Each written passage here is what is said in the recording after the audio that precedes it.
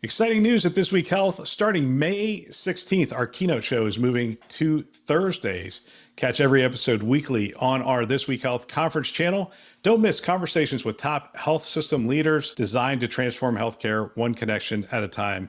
Subscribe to This Week Health conference and stay updated every Thursday. Today in Health IT, Thanksgiving revisited or leftovers. Who knew? My name is Bill Russell. I'm a former CIO for a 16-hospital system and creator of This Week Health, a set of channels and events dedicated to transform healthcare, one connection at a time. We want to thank our show sponsors who are investing in developing the next generation of health leaders: SureTest, Artisight, Parlance, Certify Health, Notable, and ServiceNow. Great companies. Check them out at thisweekhealth.com/today. Hey, we're still doing our drive for childhood cancer through the end of the year. If you get a chance, hit our website, top right-hand corner. You're going to see we're up over $55,000, $60,000, somewhere around there. And we're going to continue it into next year and start over from zero and see if we can't hit an even higher number. But we'd love to have you be a part of it. Click on that to give today. We believe in the generosity of our community, and we thank you in advance. Hey, one last thing. Share this podcast with a friend or colleague. Really use it as a foundation for daily or weekly discussions on topics that are relevant to you and the industry. They can subscribe wherever you listen to podcasts. All right, you can tell I'm a little out of practice, struggling to get through the intro, for heaven's sake, and I've read it, 200 times this year. But we're going to hit a story, and it's the 11 things hospital CIOs are most thankful for. And it's things that you would expect, right? It's AI advancements, it's collaborative personnel, it's patient-centered technology, it's advancements around ensuring safe, high-quality care, technologies around virtual care, and so forth and so on. The reason I share some of that in advance is I want to read these and see if we can't look behind the curtains a little bit. That's what I want to try to do today with this show. Ashish Barad, Doctor, MD, Chief Digital and Information Officer at Allegheny Health Network. It's not a piece of technology I'm most thankful for. I'm most thankful for our operational leadership and clinicians who come to the table, design the technology solutions with our team, and see the benefits of utilizing it in practice to the best of their abilities. This willingness from our leaders to change, standardize, and innovate while putting the people we care for at the center of our solutions is what I'm most thankful for. And I think that is the transformation of the role. The role of CIO has changed, and it is really one of leadership. It is not one of technology leadership per se, although that is your area of expertise. It's one of leadership. It is bringing people to the table. It is rallying people. It is not pushing technology out anymore. So I think that's interesting. Hank Capps, Dr. Hank Capps, Chief Information Digital Officer, Wellstar Health System. It's impossible to not pause and reflect on the daily impact our caregivers make, plus the relentless pursuit of excellence and innovation that our technology teams strive for daily. I'm thankful for people. Technology makes a profound impact on how we care for our patients, but the impact we make on each other and those we serve is what's most important.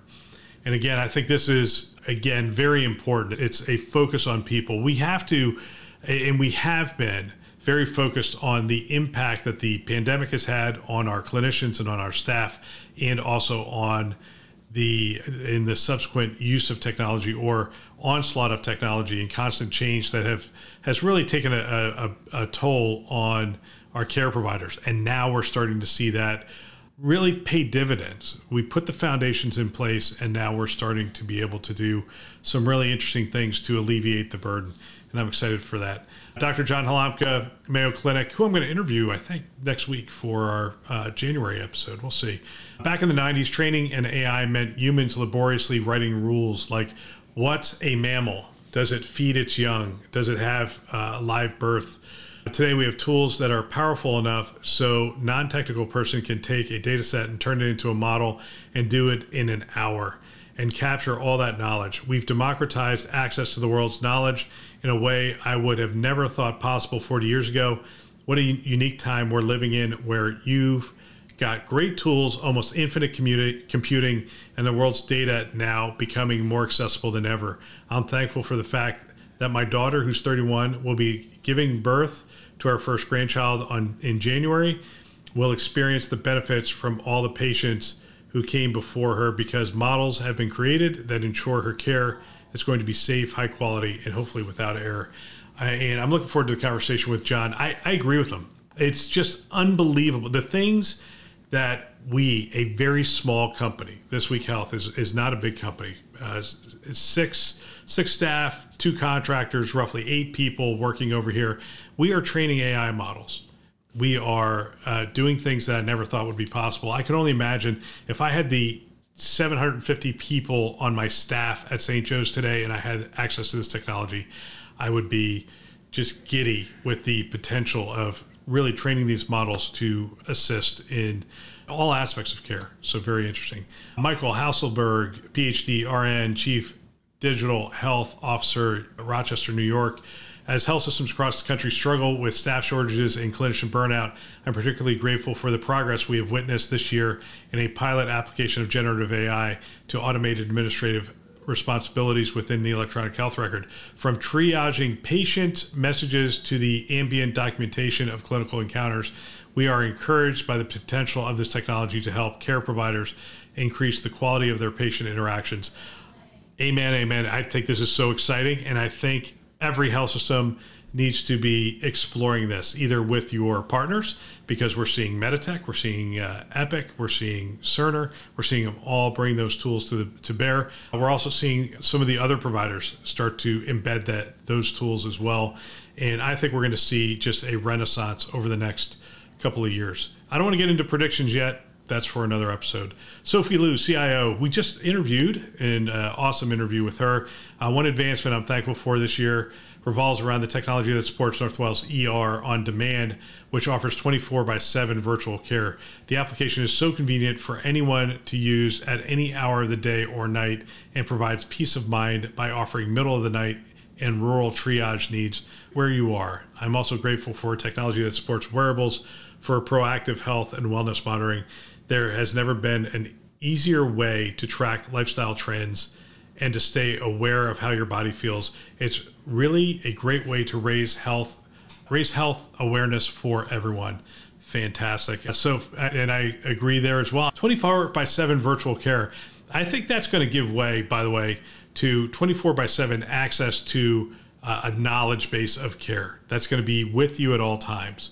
And isn't that what we want? We want that ability to tap into that knowledge base when we need it and to give us peace of mind. Scott McLean, CIO, also recently on the show. The evolution of technology is remarkable and useful. I'm grateful for John Glasser, who taught me about how to apply technology in healthcare, including process redesign and people change management practices. And again, we are making significant progress in healthcare. Michael Pfeffer, Stanford. If the ever-evolving landscape of healthcare, AI stands out as game changer, revolutionizing how we approach patient care and clinician and administrative workflows. The potential of AI, given significant advancements in generative AI and foundation models, will accelerate opportunities to improve many aspects of healthcare. It will be crucial to approach AI in healthcare responsibly, addressing ethical concerns, ensuring data privacy, and mitigating potential biases. I love those statements. I love that he's including those. Let's continue to embrace and refine these technologies for a healthier and more connected world. I love 2 aspects of this. One is the forward-leaning. This is transformative. We should be moving towards this as quickly as we possibly can, but not faster than we possibly can. So I love that. Ellen Pollack, UCLA, I'm most thankful for our patient portal app, which has enhanced patient and caregiver collaboration to bolster satisfaction and safety. The ease of use allows patients to conveniently gain knowledge about their care and review their health status, prescriptions, lab results, physician notes, next appointments, and lots more. I like the fact that it feels like the base systems are getting to a point where we are focusing on the things that matter: the clinician experience, the patient experience, patient outcomes. We are starting to apply technology in areas that people want it to be applied. Let's see, Sarah Vaezi, Chief Strategy and Digital Officer for Providence. I am thankful for technologies that can drive sustainable growth of our system. 2 examples. First, technology that supports us in digital access optimization for our patients through digital discovery, patient navigation, and supply-demand matching.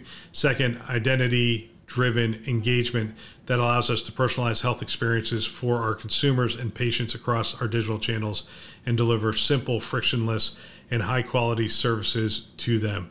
I am looking forward to delving into those. Maybe I'll reach out to Sarah and have her on the show to discuss those. I think what I learned in reading about these things is we are evolving. We are moving to higher level problems, and the basics of running IT it's still so important, right? The basics can kill you in healthcare IT, especially as a CIO. But once we get the basics, and it feels like we're getting the basics right, we can now explore the opportunities that this foundational technology has given us. And that's what I'm excited about. Keep an eye on the basics. They can get you in trouble.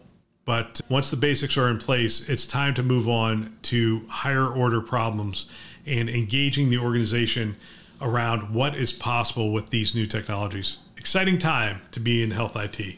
That's all for today. Don't forget, share this podcast with a friend or colleague. And we want to thank our channel sponsors who are investing in our mission. They are SureTest, Artisight, Parlance, Certify Health, Notable, and ServiceNow. Great companies. Check them out at thisweekhealth.com/today. Thanks for listening. That's all for now.